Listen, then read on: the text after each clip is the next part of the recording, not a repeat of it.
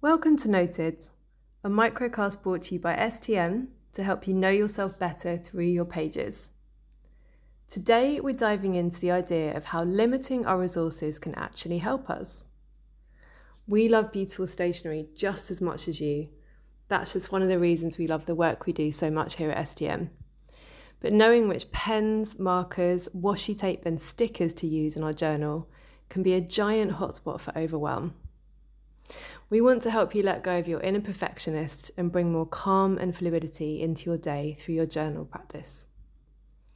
If you're just not finding your groove with your journal and you can feel the anxiety creeping in, which is the total opposite of what we hope your journal will bring you, we suggest limiting your tools and resources to just 3 items or less.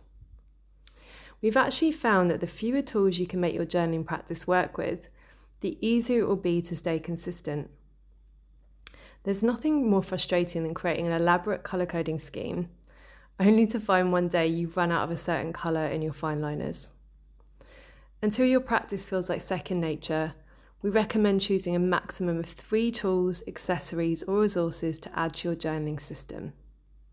This might be 1 writing pen, 1 highlighter and 1 sticker. It could be 2 writing pens and a ruler, and it could also just be a pen. With less tools or resources, we promise you'll feel much less overwhelmed. You'll experience less frustration when you don't have the energy to be creative, and you'll then have the headspace to slowly start bringing different accessories back in as and when you need them and as and when you feel like it. Bring curiosity to whether you might be more attached to your pens and accessories than you are to the actual outcome of your practice, and see where today's challenge takes you. Choose just 1 pen today and allow yourself to make those so-called mistakes. Use the next 3 minutes to let freehand happen and notice how you start to feel when you allow yourself to journal outside the lines of your usual structure.